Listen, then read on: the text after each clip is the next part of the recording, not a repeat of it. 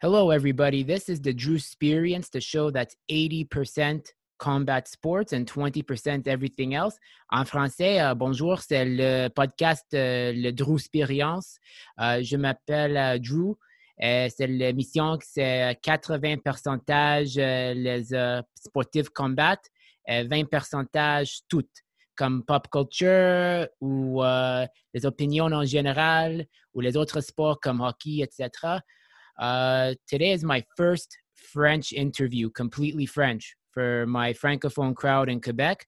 C'est mon première discussion ou entrevue, actuellement discussion en français pour les practices pour les gens en Québec qui font le karaté ou les autres sports de combat.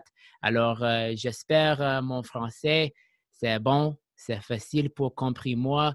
Parce qu'aujourd'hui, j'aimerais dire bienvenue à une grosse personne dans la communauté des arts martiaux. Il est un sensei ou c'est un Shihan?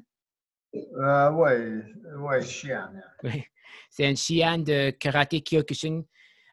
Aussi, il a fait le brésilien jiu-jitsu. C'est très rare cette combinaison. Un sensei ou Shihan va faire après reçu une ceinture noire. J'aimerais dire bienvenue au Shihan Jacques Dupont. Bonjour tout le monde. Merci à toi de m'avoir invité à ton émission. C'est ça pour moi, c'est un honneur et c'est un plaisir de te rencontrer. Comme tu disais, on a des amis en commun.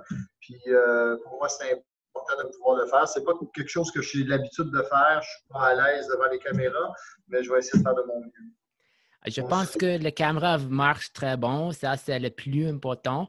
Alors, j'ai la question pour vous parce que vous êtes un homme très intéressant, comme nos amis mutuels mentionnent, comme Sensei Rousseau, mon entraîneur Mohamed Chik et Justine Mancini, parce que vous êtes très, très écharpe. Comment vous pensez? Alors, je vais demander cette question, Shihan. Mon première question pour vous, dis-moi, pourquoi karaté Kyokushin? Comment vous avez découvert ça? OK. Moi, c'est vraiment par hasard que j'ai découvert ça. J'étais à la recherche quand j'étais plus jeune de m'entraîner, de devenir quelqu'un. J'ai essayé un petit peu de sortir d'un milieu non conventionnel, dans le fond, et j'étais plus axé vers le mal, entre guillemets. Donc, je cherchais quelque chose qui me permettrait de un petit peu enlever mon énergie négative et de le mettre plus dans un positif. Puis j'ai fait des recherches, j'ai fait quelques judo, kickboxing.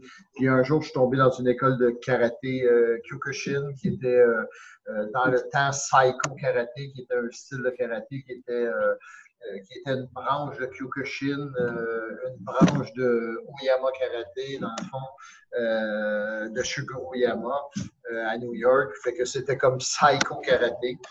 J'ai commencé tranquillement avec ce style de karaté-là et j'ai tombé en amour avec parce que moi, j'étais quelqu'un qui aimait le combat.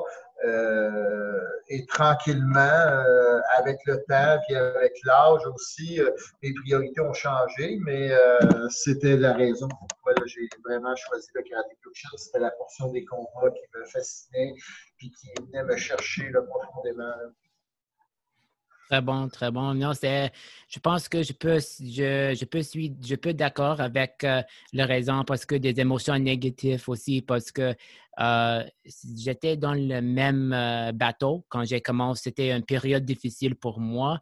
Et après, j'ai découvert cette style de karaté aussi avec, parce que de l'acteur Dolph Lundgren dans Rocky IV, le réussite de Georges Saint-Pierre, j'ai dit, OK, je pense que c'est le temps pour enregistrer. Oui, tout le reste, c'est tout pour moi, pourquoi j'ai commencé. Ouais. C'est ça, c'est comme des fois, on se cherche, puis on a besoin de trouver une solution à nos problèmes. Moi, j'étais quelqu'un qui sortait beaucoup dans les bars, qui se promenait beaucoup, qui se battait, qui se tenait avec les mauvaises personnes. La journée où je me suis inscrit au dojo, ben, j'ai commencé à arrêter de sortir, à m'entraîner, puis à avoir des objectifs, des buts. Puis c'était clair, clair, clair, quand je me suis inscrit la première fois, j'allais devenir ceinture noire. C'était évident dans ma tête. I'm gonna be a black belt. Ça va prendre le temps que ça prendra, mais j'avais cet objectif-là. Puis je suis quelqu'un qui est très, très, très, on pourrait dire, là, focusé. Si j'ai quelque chose en tête, je vais le faire. Comme là, ma prochaine ceinture noire, ça sera une ceinture de Jiu-Jitsu brésilien. On ne sait pas quand, mais it doesn't matter. I'm going to be a black belt on Jiu-Jitsu Brazilian too. So it's in my mind. In my mind. C'est dans ma tête, fait que je vais comme tout faire pour arriver. Ça coûtera ce que ça coûtera. Là. Très bon. J'imagine, avez-vous voyagé au Japon? Oui, c'est sûr que les premiers temps, j'étais allé au Japon. Moi aussi, je viens de l'organisation d'André Gilbert. Donc, je suis venu de l'organisation de Shihan André Coulombe au début. Après ça, je me suis en allé avec l'organisation de M. Gilbert. Je suis allé une fois sur l'ordre de M. Gilbert dans un camp Mitsumine.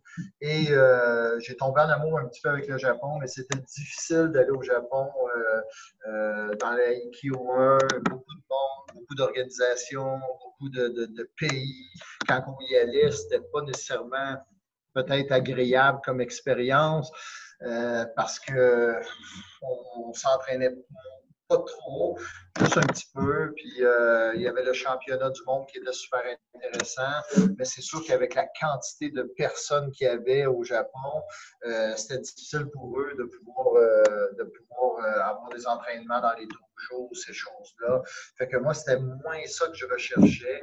Puis un jour, j'ai eu la chance de rencontrer mon maître qui est maintenant mon maître présent, qui est Shihan Nishida, Yukio Nishida, qui est un des premiers élèves de Masuyama.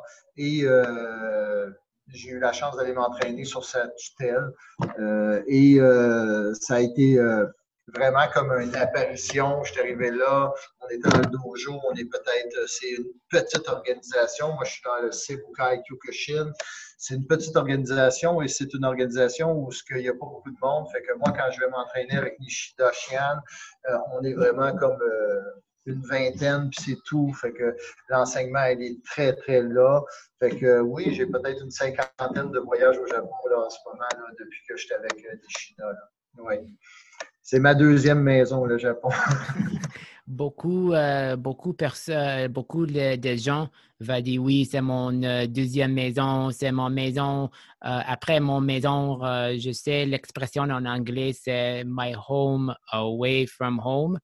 Mais juste la culture, quand vous avez le chandail avec le kanji, vous êtes reconnu et tous les gens dans le Japon, au Japon vont dire oh, vous faisiez Kyokushin. Oh, ça va venir avec le respect.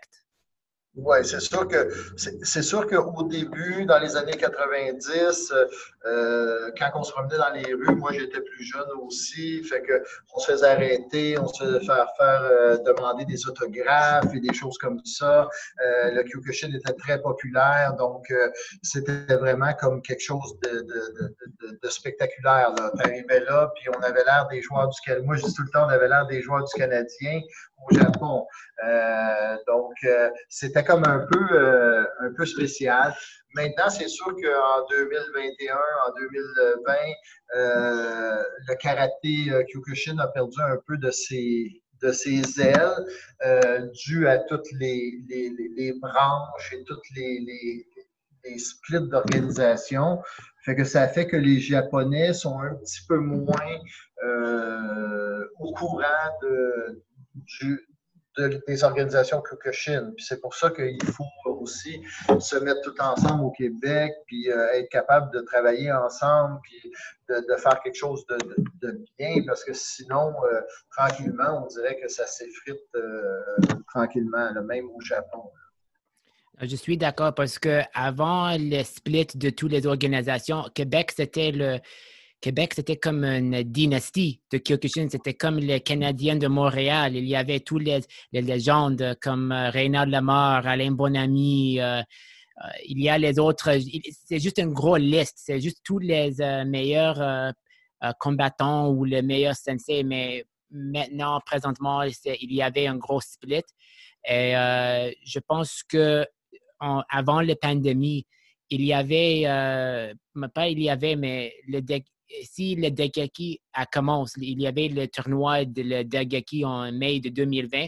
Je pense que sans pandémie, il y avait une grosse bonne chance pour faire une réunion pour la communauté parce que, selon moi, les communautés de Kyokushin sont très belles et très riches.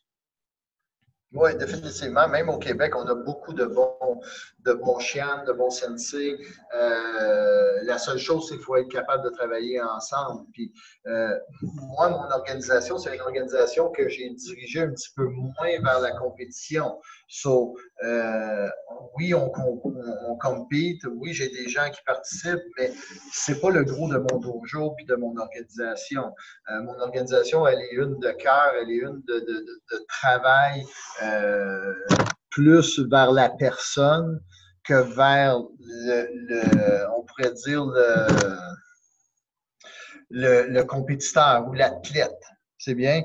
Donc, moi, j'ai une vision un petit peu moins vers la compétition, mais ça ne fait pas de moi que j'aime pas la compétition. Donc, mais j'ai moins de clientèle qui vont dans les compétitions. Donc, c'est sûr que moi, quand je suis invité dans une compétition, oui, je vais participer, mais des fois, je n'ai pas la réponse de mes élèves. Mes élèves, eux autres, le font pour eux, font le karaté parce que ça leur fait du bien à eux. Puis moi, je trouve ça légitime aussi. C'est pas nécessairement, oui, tu peux devenir un gros fighter. J'en ai des gens qui vont se battre au Japon, j'ai des gens qui compétitionnent, mais j'ai aussi des gens qui le font le karaté pour eux-mêmes. Donc, jamais ils vont faire une compétition de leur vie, puis c'est correct aussi. Moi, je trouve ça légitime parce que c'est pas vrai que le karaté est juste for the big fighter. Il est aussi pour toutes sortes de monde. Donc, c'est ça. Il faut travailler ensemble, les gars du Québec, puis il faut arriver à être en mesure de pouvoir faire des gros shows. Mais le problème, c'est que je ne sais pas si dans nos dojos, on a aussi tout ce que ça prend pour le faire. Avec le MMA, moi, dans mon école, tous les gens qui voulaient se battre fort étaient dans mon école avant. Maintenant, ceux qui veulent se battre plus fort sont dans des écoles plus MMA parce qu'ils veulent faire du combat dans la cage, ils veulent se battre un petit peu plus en libre, donc avec les projections, avec les soumissions au sol. Fait que ça enlève un petit peu de strong guys qui veulent venir dans nos écoles pour se battre. Et la clientèle a changé un petit peu. Fait que c'est plus difficile de pouvoir avoir des combattants qui veulent se battre vraiment comme très fort là, dans les combats Kyokushin. Moi, c'est mon opinion à moi. Là. Puis c'est mon expérience aussi que j'ai vécue avec les années. J'ai vu ma clientèle tranquillement changer. Puis pas parce que moi, je le voulais, mais parce que la clientèle allait ailleurs. Et c'est dommage parce que dans le fond, notre style de combat est très puissant, mais les gens ne le voient pas. Les gens vont faire du Muay Thai maintenant parce que le Muay Thai, c'est bon, mais le Kyokushin est aussi bon que le Muay Thai, dans mon avis à moi. Là. Je suis un peu en anglais biased. Biased. Biased. C'est le. Merci pour Google Translation. Je sais que c'est mauvais, mais c'est pourquoi. Ma femme m'a dit parle pas en anglais. Biaisé. Biaisé. Hein? Biaisé. Comment? Biaisé. Biaisé. Oui, Biaisé. je suis un peu Biaisé. biaisé, oui. Je suis un peu biaisé aussi parce que je pense que selon moi, Kyokushin, c'est très riche. Et il y avait les personnes qui a fait Muay Thai et a fait la transition Kyokushin et maintenant, je préfère Kyokushin. C'est juste, j'aime le système avec les ceintures, la philosophie, la communauté. Ouais. Oui, c'est bon pour utiliser tous les, euh, comme les bras, les jambes ou les genoux en Muay Thai, mais Kyokushin avec le dogi, cette kanji, c'est comme, il y a beaucoup d'histoire quand vous prendre cette dogi, c'est vous, si vous êtes d'accord, si vous avez d'accord avec moi sur ça. Oui, non, définitivement. C'est sûr que sans parler contre le Muay Thai, pour moi, c'est un bon art martial. Mais moi, j'ai besoin d'avoir un genre de cadre. J'ai besoin d'avoir quelque chose qui va dire, OK, il y a un Shihan, malgré au Muay Thai aussi, il y a quand même les maîtres et ces choses-là. Euh, mais moi, personnellement, d'avoir un uniforme, d'être en mesure de pouvoir présenter un setup et quelque chose qui va être par hiérarchie et tout ça, pour moi, ça amène beaucoup un gros plus. Mais les gens sont attirés par le Muay Thai parce que les gens qui font du MMA font du Muay Thai. Avant, les gens de MMA faisaient du Kyokushin pour leur stand-up. Là, maintenant, ils font du Muay Thai. Puis c'est correct. It's OK. Mais le Kyokushin pourrait leur apporter autant que le Muay Thai. Ça, pour moi, c'est définitif. Mais bon, aujourd'hui, c'est pas ça. Puis c'est correct aussi. Moi j'accepte ça. I accept that. Tu sais, it's OK. But, j'ai juste changé ma façon. Puis j'aide autant de monde qu'avant. Avant, j'avais des fighters qui voulaient se battre solide, puis maintenant, j'ai des pères de famille qui s'entraînent 3, 4 fois par semaine, puis qu'après ça, ils me disent Jacques, thank you. You saved my life. So, it doesn't, c'est pas grave la clientèle que tu as. L'important, c'est que la clientèle que tu as sera satisfaite, puis va être content de ce que tu leur offres à eux. Il faut s'adapter. Fait que bon, moi, j'ai moins de fighters maintenant dans mon dojo. It's OK, but et je vais leur apprendre d'autres choses, puis je vais leur apprendre quelque chose ils vont quand même se dépasser, ils vont quand même aller au-dessus de leurs limites. Quand ils vont passer une ceinture, ils vont avoir la langue à terre, ils vont être finis, mais ils vont être fiers d'eux quand même. Tu comprends? Mais peut-être qu'ils iront pas au championnat du monde au Japon. That's it. It's OK. C'est pas grave. Moi, j'ai pas été au championnat du monde du Japon. Fait que pourquoi que je voudrais absolument que mes élèves y aillent? Si j'ai un élève qui y va, good. Comme des fois, ils vont au championnat de Seibukai, ils vont se battre au Japon contre les Japonais. Ça fait une belle expérience. Puis c'est vraiment le fun de les voir, puis de les coacher, puis de pouvoir les arbitrer même, parce que moi, maintenant, j'arbitre au Japon. Fait que, je veux dire, c'est extraordinaire de voir ça, là, de voir les gens grow up. Puis quand on est un sensei, notre objectif, c'est que les élèves deviennent meilleurs que nous. Ça, c'est primordial parce que je ne veux pas être meilleur que mes élèves tout le temps. Je veux qu'ils me dépassent. C'est l'objectif. Là. Très bon. J'ai mentionné dans le commencement dans la conversation, vous êtes un homme très intéressant parce qu'après, vous avez obtenu votre Yondan, votre 5e Dan. Vous avez dit, OK, je vais commencer en brésilien Jiu-Jitsu. C'est très rare. Un maître en les arts martiaux va faire un change pour ajouter une deuxième discipline. Comment vous avez fait cette décision pour faire Jiu-Jitsu? OK. Premièrement, moi, j'ai 55 ans. OK? J'étais à la recherche de quelque chose qui serait différent de ce que je fais à tous les jours. Moi, mon travail, c'est le Kyokushin, c'est le karaté. Je travaille mes katas tous les jours, je m'entraîne. Mes articulations, mes genoux sont opérés, mes épaules sont opérées. Les douleurs d'entraînement sont difficiles sur des sacs de sable. Je continue quand même à le faire, mais des fois, j'ai plus de difficultés.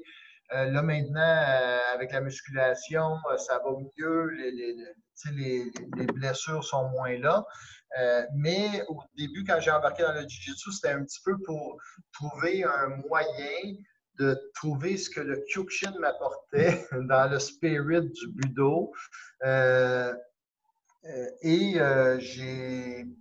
me suis lancé dans le Jiu-Jitsu brésilien, qui est un art martial très difficile, très dur, très tough. Il n'y a personne qui va devenir ceinture noire sans souffrir, puis sans vraiment passer par des mauvais quarts d'heure, comme on dit. Fait que j'ai décidé d'embarquer dans le Jiu-Jitsu brésilien pour cette raison-là, pour me donner ce que j'avais pu au Kyokushin. Parce que c'est sûr que je fais encore des combats avec mes élèves, je fais encore du kumite, mais je fais plus de compétition. J'ai plus ce déclic dans mon cerveau qui fait que I want to fight. So, en m'inscrivant au Jiu-Jitsu brésilien, ça l'a refait revivre ça. Sauf qu'il y a eu plein d'ajustements à faire. Parce que c'est sûr que quand tu arrives dans un autre art martial, puis que toi, tu es un sensei ou un Shihan, tu es toujours en avant, tu as toujours le mot à dire, tu es toujours comme dans une position où ce que tu es le regard de tout le monde. Et maintenant, je suis dans la ligne du Jiu-Jitsu brésilien un simple élève. Tu comprends? Donc, je me dois de mettre un petit peu d'humilité dans mon moi-même, puis de dire, OK, on recommence à zéro. On met une ceinture blanche, puis on recommence. Puis, tranquillement, avec le temps, là, maintenant, je suis rendu ceinture mauve en Jiu-Jitsu brésilien. Tranquillement, je me suis adapté à leur façon de faire qui est différente du karaté Kyokushin, parce que le karaté Kyokushin, c'est très japonais, donc c'est très protocolaire, c'est les housses, puis c'est très directif, très t'arrives pas en retard, you finish the class at the time, you don't go away. C'est vraiment comme très, très, très protocolaire. Et le Jiu-Jitsu brésilien, c'est plus brésilien. Donc, c'est un petit peu plus, OK, si tu arrives en retard, it's OK. Tu arrives en retard, c'est pas grave. C'est mieux d'arriver en retard puis de t'entraîner que de ne pas venir du tout. T'sais? Fait que c'est une autre philosophie. Mais j'ai un professeur extraordinaire. Mon professeur de Jiu-Jitsu brésilien, c'est Luciano Uchi de Team One Jiu-Jitsu. Luciano est vraiment très sévère dans sa façon de faire. Il respecte quand même. C'est une ceinture brune en karaté Kyokushin avec Georges Saint-Pierre. Donc, quand il était petit, il a fait du karaté Kyokushin avec Georges Saint-Pierre, donc ceinture brune. Il connaît un petit peu notre style de karaté, fait qu'il sait un petit peu d'où ce que je venais. Puis des fois, il riait de moi, il laughing at me. So, he said, Jacques, calm down. Tu sais, c'est comme... On se calme.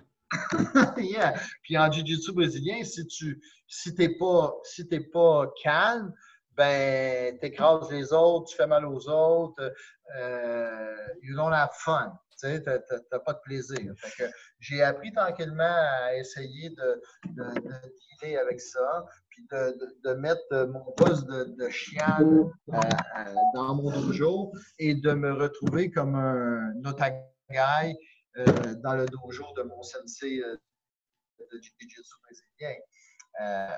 Mais c'est pas toujours facile. Je vais t'avouer. C'est spécial, mais en Jiu-Jitsu brésilien, que j'ai. Ça a coupé un peu sur votre côté. Qualité incroyable.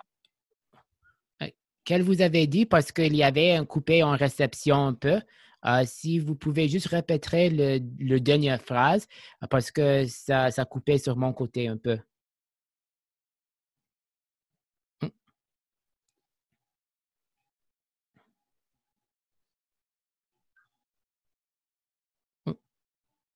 Là, j'ai de la misère à t'entendre. D'après moi, de la misère avec la connexion. Hein? Oui. C'est le Est-ce que tu m'entends, là? Oui, c'est mieux. C'est juste la technologie, c'est jamais la parfait. technologie, hein?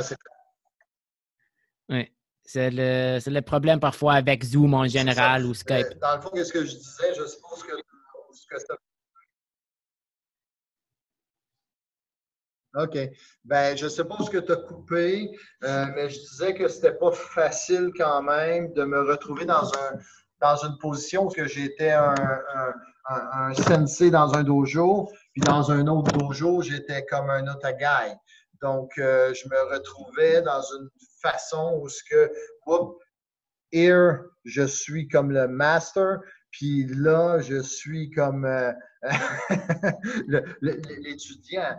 Et en plus de ça, à mon âge, c'est sûr qu'en jiu-jitsu brésilien, je ne pense pas devenir jamais un champion du monde. Je vais être un pratiquant qui va être un pratiquant qui le fait parce qu'il aime ça et pas parce qu'il veut devenir un champion. Fait que ça m'aide aussi à voir mes étudiants dans mon karaté Kyokushin qu'ils n'ont pas d'intérêt à devenir champion, mais ils ont intérêt à plein d'autres choses, par exemple, dans mon dojo. Tu comprends? Fait que Oui. moi, je suis rendu dans la même position que eux dans mon dojo. Fait que je trouve ça vraiment extraordinaire d'être capable de vivre ça aujourd'hui. Là. C'est très bon. Non, j'aime votre philosophie pour être un élève encore. C'est comme un nouveau chapitre dans un livre. Et je pense que c'est très important qu'elle vous avez dit en ce programme parce que c'est vous, Sensei Rousseau, qui a fait la transition pour essayer les autres arts martiaux. Il y a les autres sensei qui vont faire une deuxième ou troisième discipline dans leur dojo, mais c'est rare. Parce que, je ne sais pas, peut-être c'est le peur avec l'ego pour recommencer encore. Je ne sais pas, mais toutes les raisons sont différentes. Mais oui. Peut-être, mais je dirais aussi, peut-être que moi, j'ai la chance que le karaté soit mon travail, le karaté soit ma vie. Moi, je vais pas travailler 40 heures ailleurs. Donc, moi, ma job, it's to be in shape, it's to be working hard, c'est de travailler puis d'apprendre mon art. Puis si je peux améliorer avec une autre branche, puis d'essayer de faire du jiu-jitsu brésilien, puis là, après ça, on avait commencé à l'enseigner ici aussi. Donc, pour moi, c'est important d'évoluer. C'est comme si quelqu'un fait des pneus, puis il est garagiste, puis là, après ça, ben, il décide de faire des changements d'huile, puis après ça, il décide de faire des moteurs. Ben, c'est la même chose. Moi, je fais du karaté Kyokushin, oui, j'aime ça, mais bon, avec le MMA, le jiu-jitsu brésilien aussi est vraiment populaire, et moi, ça m'attirait, pourquoi pas aller l'apprendre? Je veux dire, je vais faire une formation, ça va prendre 15 ans avant de devenir ceinture noire, mais après ça, je vais être ceinture noire, puis je vais avoir la satisfaction d'avoir réussi. Puis ça va me faire une flèche dans mon acte de plus, parce que, je veux dire, bien des techniques de jiu-jitsu brésilien, des clés articulaires, des étouffements. Tout ça est relié aussi dans le karaté Kyokushin parce que quand je me suis retrouvé au sol dans les combats de jiu-jitsu brésilien, j'ai remarqué que j'avais beaucoup de lacunes puis que les petits, même beaucoup plus légers que moi, me soumissionnaient facilement. Et moi, j'avais juste dans l'idée de vouloir les frapper, mais on n'a pas le droit. Donc, il faut trouver une autre solution. Mais là, ils sont en train de me donner les autres solutions. Fait que pourquoi me limiter à ça? Les autres sensei qui ne le font pas, c'est correct aussi, parce que des fois, on a une passion dans la vie, puis des fois, il y a des gens qui en ont plusieurs. Moi, je suis quelqu'un qui va aimer beaucoup apprendre, beaucoup aller plus loin. C'est pas pour rien que je suis allé souvent au Japon. J'aime apprendre. Moi, je voulais pas avoir un professeur qui me signait des certificats de ceinture noire et qui m'envoyait ça par la malle. Moi, Nishida Shihan, je dois mes ceintures noires. When I pass some black belt, il ne veut pas me les envoyer par la malle. Je dois aller m'entraîner chez lui pour pouvoir obtenir les ceintures de mes étudiants. pour pouvoir les ramener au Japon, donc, au Canada. Donc, c'est moi qui vais au Japon pour pouvoir ramener les ceintures noires, pour pouvoir les remettre à mes étudiants. Et Nishida m'a dit, si moi, je te vois jamais travailler ton karaté, je ne suis pas capable de signer les élèves que tu passes ceinture noire. Donc, il veut que j'aille m'entraîner chez lui. Puis une fois qu'il voit ce que moi je fais sur le tatami, il peut se permettre de certifier mes ceintures. Donc, je trouve ça extraordinaire de pouvoir vivre ça. C'est sûr que des fois, c'est difficile. Il faut que j'aille au moins 2 fois par année au Japon pour les passages de ceinture. Donc, à toutes les 2 fois par année, sûr, je vais au Japon. Mais majoritairement, je prends une fois de plus. Donc, je vais 3 fois par année au Japon. C'est sûr que là, avec la pandémie, on a cancellé 2 voyages déjà. Là. Ouais. J'aime dans cette que vous avez dit parce que vous avez dit j'aime apprendre, apprendre. Je suis le même. C'est avec mes autres marchaux, les leçons d'envie. Avec mon français, c'est tellement parce que avant parce que vous êtes le premier invité francophone. J'aimerais dire mon histoire parce que je travaille en télécommunication où français c'est obligatoire, pas tellement au Québec. Et j'aimerais être bilingue. C'est mon but, c'est être bilingue.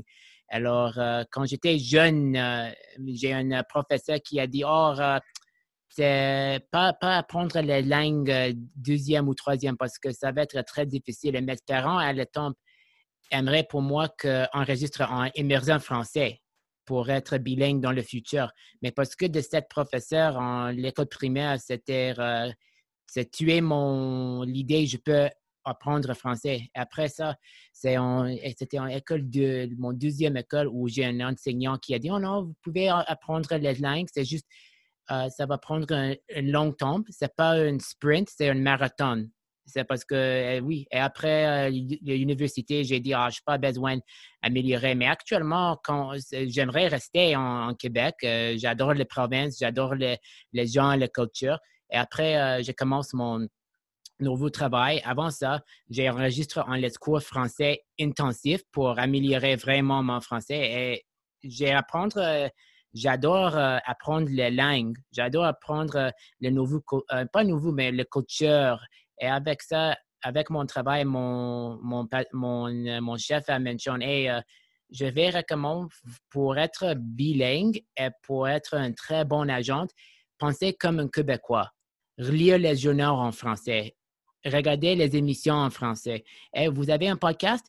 Invitez les francophones seulement. Et c'est pourquoi vous êtes le premier parce que je sais vous appréciez l'effort et j'espère après aujourd'hui, si vous avez amis ou élèves qui aimeraient parler avec moi, juste pour être moi, pour être bilingue, je vais dire parfait, je vais dire j'aime ça beaucoup parce que j'aimerais tellement être bilingue. Quand j'ai un but, je suis les personnes typiques qui est très concentrée constamment.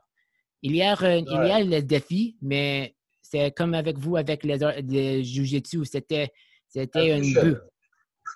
Une mission. Une mission. Mission, oui. Oui, ben écoute, tu fais très bien ça, OK? C'est pas toujours facile de sortir de sa zone de confort, mais souvent, quand on est dans notre zone de confort, on est là, mais when we go out of the zone, c'est Les là zones que de confort. Oui, c'est là qu'on apprend. C'est pour ça que moi, avec le Jiu-Jitsu, j'ai sorti de ma zone de confort pour pouvoir aller voir ailleurs. Puis ça a amélioré mon Kyokushin après, parce que quand que j'étais dans mon Kyokushin, je me sentais bon.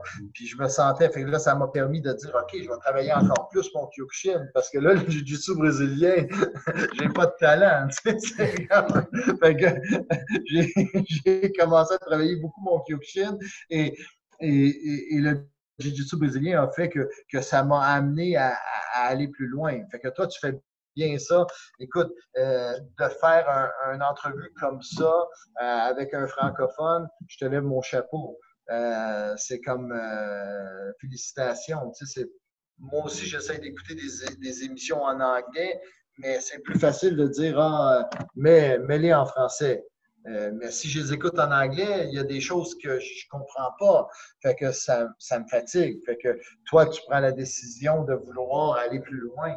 Moi, je respecte ça de tout cœur, là. Vraiment. Merci, merci. J'espère toutes les personnes qui vont écouter ou regardent cette conversation après aujourd'hui, j'espère, si vous aimeriez parler avec moi en français, je ne suis pas pratique, je suis toujours ouverte. Je suis toujours ouverte parce que si je suis constamment, c'est comme l'exercice pour les muscles. Vous devez faire l'exercice parce que mon entraîneur, pas mon entraîneur, mais mon professeur dans mes cours intensifs a mentionné, OK, vous êtes fini, mais ce n'est pas fini parce que le chemin vrai va commencer. Vous devez pratiquer chaque jour pour garder toutes les habitudes que vous avez à apprendre, tous les mots, tous les grammaires. La grammaire va venir plus lente, c'est très normal, mais les mots, il y a beaucoup de mots aussi qui sont les mêmes comme en anglais ou espagnol ou italien. Juste penser comme ça.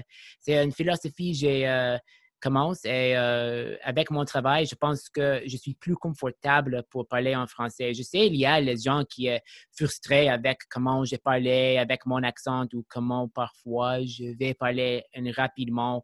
Mais la majorité de la temps, je vais dire, il y a une différence avec le francophone québécois contre France parce que le Québécois apprécie l'effort et va être vous toujours.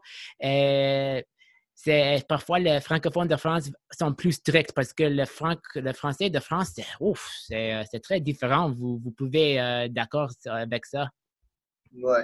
Non, c'est sûr que moi, ton accent ne me dérange pas. Tu comprends? Du moment où ce que toi, tu essaies, pour moi, ça fait l'affaire. It's fine. OK? Fait que moi, ton accent, je ne l'entends même pas. Moi, l'important, c'est que je comprenne ce que tu dis. Puis une fois que je comprends ce que tu dis, it's OK.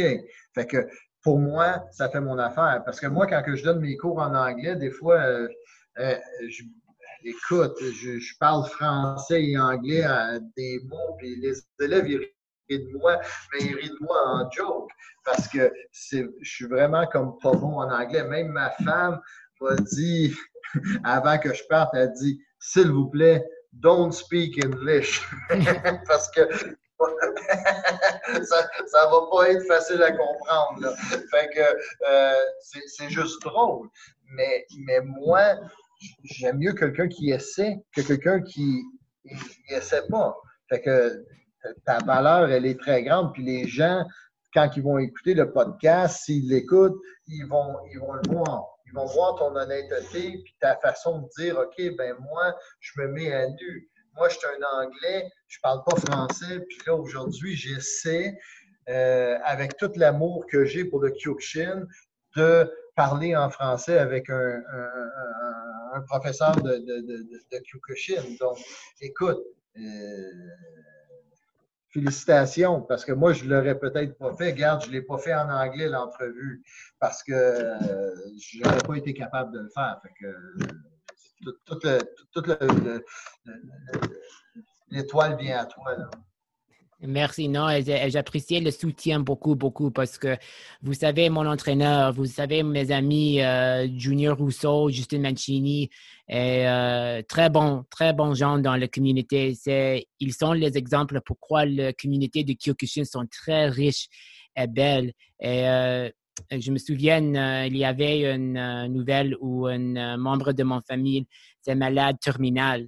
Et après, j'ai mentionné ça avec une personne, trois personnes à un message. Moi, hey, si vous aimeriez l'aide ou vous besoin pour parler, juste un message ou appelle-moi. Je suis toujours ici. Je sais que c'est très difficile cette temps maintenant. Juste, savez, vous n'êtes pas seul. Vous n'êtes pas seul. Vous avez toujours nous pour parler avec. C'est pourquoi je fais cette podcast parce que si vous êtes en Québec, si vous êtes en France, si vous êtes dans les États-Unis ou les autres provinces du Canada, j'aimerais prendre les éducations. Kyokushin, c'est un art martial très riche. Et c'est le temps pour faire la modernisation, pour montrer le monde. Nous sommes ici, nous sommes un art martial fort, mais aussi très belle avec la communauté. Oui, non, c'est sûr.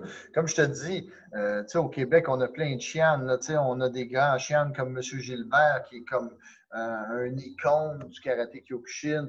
Puis là, on commence à avoir toute la deuxième génération qui se propage un petit peu.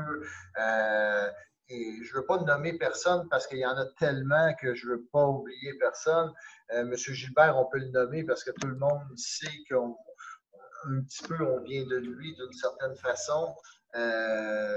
Mais bon, il y a plein de chiennes de tous les qui sont en train de faire leur place. Fait que notre communauté, elle est très forte, ça c'est sûr. Et moi, j'entretiens des liens avec beaucoup d'autres organisations. Moi, je suis dans l'organisation Seibukai Kyokushin. Je suis le représentant du Seibukai Kyokushin au Canada. J'ai un dojo qui est dirigé par Sensei Mario Poupard à Saint-Jean-sur-Richelieu.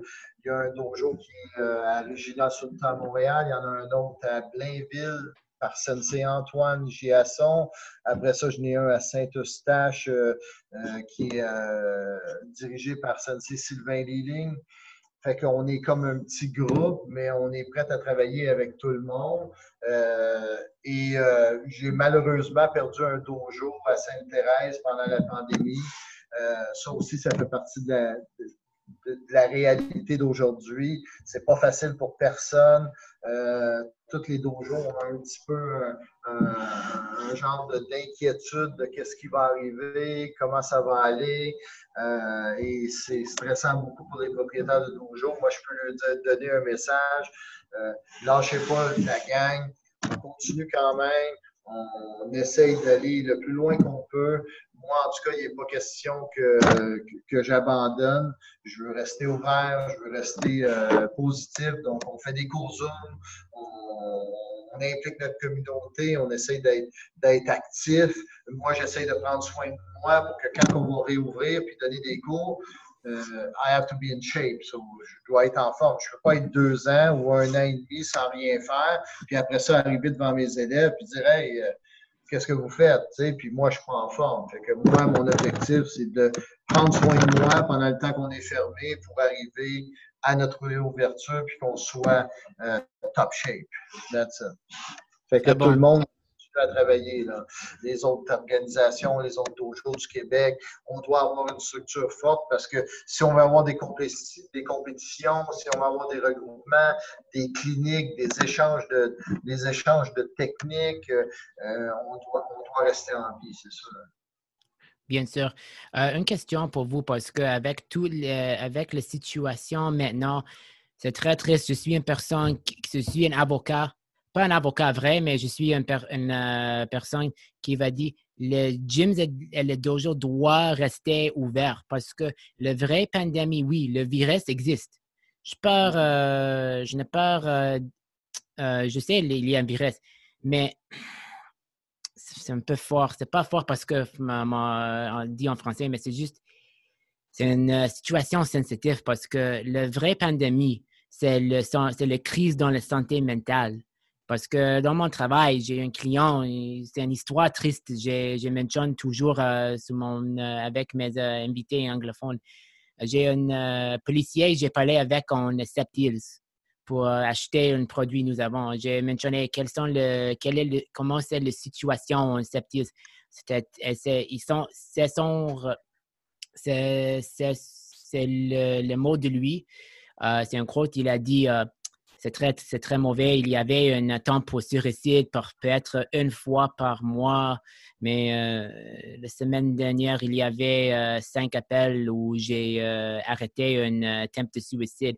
Et c'est pourquoi j'aimerais dire, et j'espère avec cette podcast, j'aimerais donner le voix pour les patrons d'un gym et dojo comme vous pour dire à la première, hey, le gym doit rester ouvert. Oui, nous avons fait les règles. OK, vous avez fait toutes les règles pour votre gym. Vous avez perdu un dojo en Saint-Thérèse. C'est une crise. Et j'espère avec ça, le dojo, après cette couvre-feu, va ouvert parce que vous êtes un service essentiel, Shihan. Ouais. C'est sûr que oui, moi, je considère que la pandémie va se terminer avec l'activité physique et les gens en forme. Tu ne peux pas combattre un virus si tu n'es pas en forme. Donc, tu te dois de travailler ton cardio, prendre la vitamine D, t'assurer que tu vas travailler. Ça ne veut pas dire que tu ne seras pas dans les urgences un jour parce que tu t'entraînes, mais sauf que ça serait beaucoup régler une majorité du problème. Donc, oui, vivement les dojos, la réouverture. Sauf que, par exemple, il ne faut pas oublier que moi, on est fermé, puis je n'ai pas arrêté de m'entraîner. Puis si tu regardes Sensei Rosso, si tu regardes plein d'autres sensei, oui, on a des façons de faire. Moi, je fais des zooms.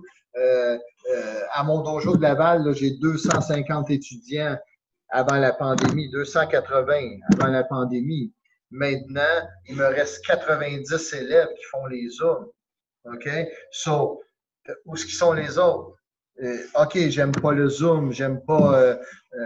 Non, mais c'est quoi que t'aimes? T'aimes mieux t'asseoir sur ton divan puis regarder Netflix? Non. Connecte-toi sur Zoom, fais 1 heure de karaté, puis après ça, écoute tes émissions. That's it. T'as le choix. Ou tu as le choix de dire, ah, il y en a qui m'appellent. Hey, Jacques, j'ai hâte que ça recommence. Ah oui? Ah, pas moi. Ah, comment ça? Ben parce que j'ai jamais arrêté. I never quit. C'est le temps de recommencer. Arrête de te donner des excuses. Moi, je me dis, aujourd'hui, c'est quoi la solution? Les dojos sont fermés. So, connecte-toi avec ton sensei. Tous les gens des autres organisations, là, ton sensei fait sûrement des zooms. Connecte-toi avec ton sensei. Va faire des zooms. Va t'entraîner. Arrête de te donner des excuses. Puis arrête de dire, oui, mais j'ai hâte de recommencer au dojo. Moi aussi, j'ai hâte de recommencer au dojo. Mais on ne peut pas. We can do it. So, train d'une autre façon. That's it. So, si mon message serait dirigé vers mes étudiants, je vais le faire dans toutes les organisations, mais j'aimerais ça dire à mes autres étudiants qui ne sont pas là, mes ceintures noires qui ne viennent pas au cours Zoom parce que, ah non, cours Zoom. Ouais, mais cours Zoom is better than nothing. Tu sais, c'est comme, c'est mieux que rien. Fait que, vas-y, go. Puis après ça, tu vas te dire, quand on va revenir, ça va être beaucoup moins dur. Parce que combien d'élèves vont arriver et dire, oh, moi, là, ça fait 1 an que je suis chez moi, que oh, je ne vais pas au dojo. Ils vont pogner, en français, on dit, ils vont pogner la chienne. Et, ils vont avoir de la misère à venir s'entraîner. Ils vont avoir de la misère à dire, OK, on reprend la routine. Fait que c'est pour ça que moi, à tous les matins, j'arrive à 8 heures, je suis au dojo, je fais mon petit ménage, je m'entraîne. Après ça, je fais mes cours dans les garderies. Je vais encore dans les garderies parce que c'est comme des zones scolaires, fait que c'est des bulles. Fait que je peux donner les cours dans les garderies. Après ça, je retourne, je viens m'entraîner, faire ma musculation. Puis, je donne mes cours le soir de Zoom. Je suis toujours au dojo. Même la police, elle vient me voir. Hey, qu'est-ce que tu fais? Pourquoi tu es au dojo? Tu n'as pas là de donner de cours. Non, non, ben, c'est mon commerce. Moi, je viens donner des Zooms. Je m'entraîne. Il n'est pas question que je brise ma routine parce que sinon, je vais tomber dans une dépression. So, I cannot do it. Il faut que je reste actif. Parce qu'en tant que professeur de karaté, je me dois de donner l'exemple. Puis je dois dire à mes membres, regarde, là, you have to do it. Parce que sinon, après ça, tu ne leur feras plus. Puis c'est plate parce qu'il y a des gens qui étaient rendus dans une situation où leur entraînement était bien, ils avaient repris de la santé, ils avaient perdu du poids. Puis c'est ça qu'on ne veut pas que ça redevienne incontrôlable. Fait que, s'il vous plaît, tous les membres de Karaté Kyokushin, de toutes les organisations confondues, allez voir vos sensei, allez vous inscrire dans les cours Zoom, puis entraînez-vous. Laissez faire la pandémie. C'est ça. J'ai une question pour vous, mais ce n'est pas avec le sujet de les arts martiaux. Votre barbe, votre barbe, c'était très fou. Combien de temps, est-ce que c'est difficile pour prendre soin de ça?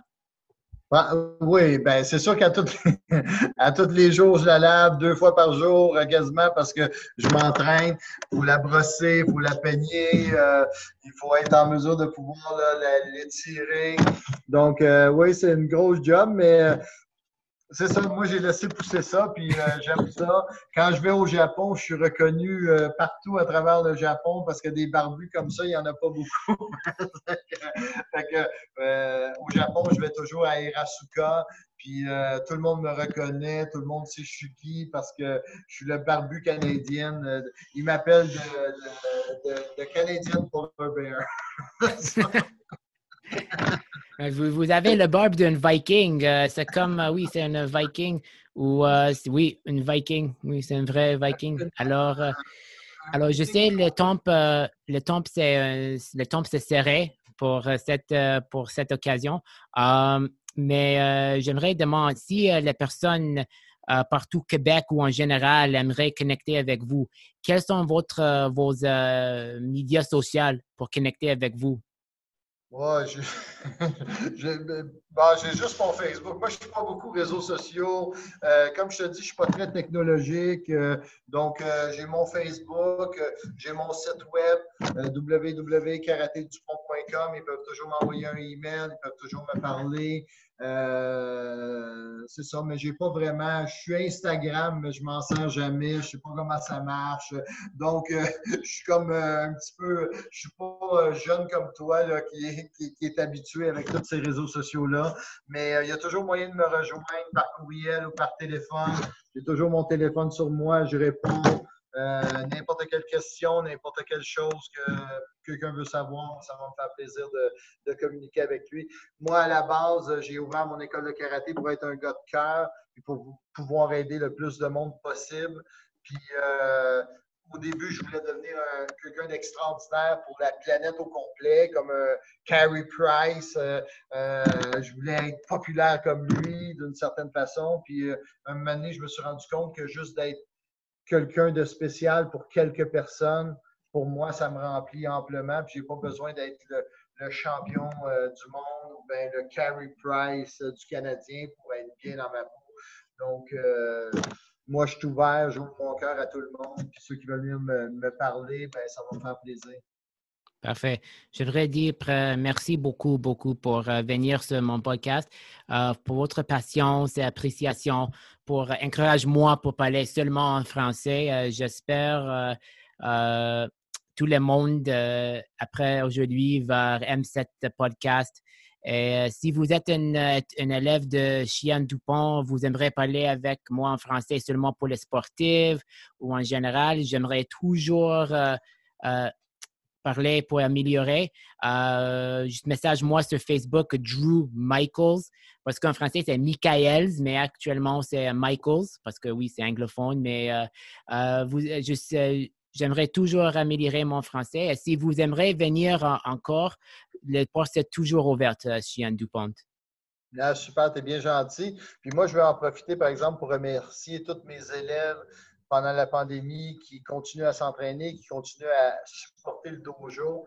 C'est un peu à cause de eux qu'on peut rester ouvert et te remercier toi aussi de m'avoir invité à ce podcast-là. Moi, c'était une première expérience pour moi. Moi, les podcasts, c'est comme du popcorn.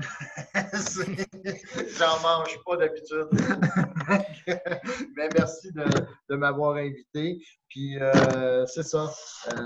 Dire merci à tout le monde. Puis aussi bonne chance à tous les sensei, les chiens du Québec, puis de l'étranger aussi, parce que la pandémie, elle est internationale. Donc, tous les gens de tous les pays à travers le monde ont vu une passe très dure, mais on va être en mesure de pouvoir sortir encore plus grand de tout ça. Nothing happens for nothing. C'est vrai, c'est vrai. OK, cette émission va être sur iTunes, YouTube et Spotify, peut-être demain ou le fin de semaine. J'apprécie le soutien, j'apprécie tous les regards ou les écoutes. C'est pourquoi j'adore ce projet. J'adore les autres marchés. C'est bien. Bonne fin de journée, Drew, puis thank you to have me on your show. C'était ma plaisir. Oh, Shihan. Have a nice day. Oh, good night.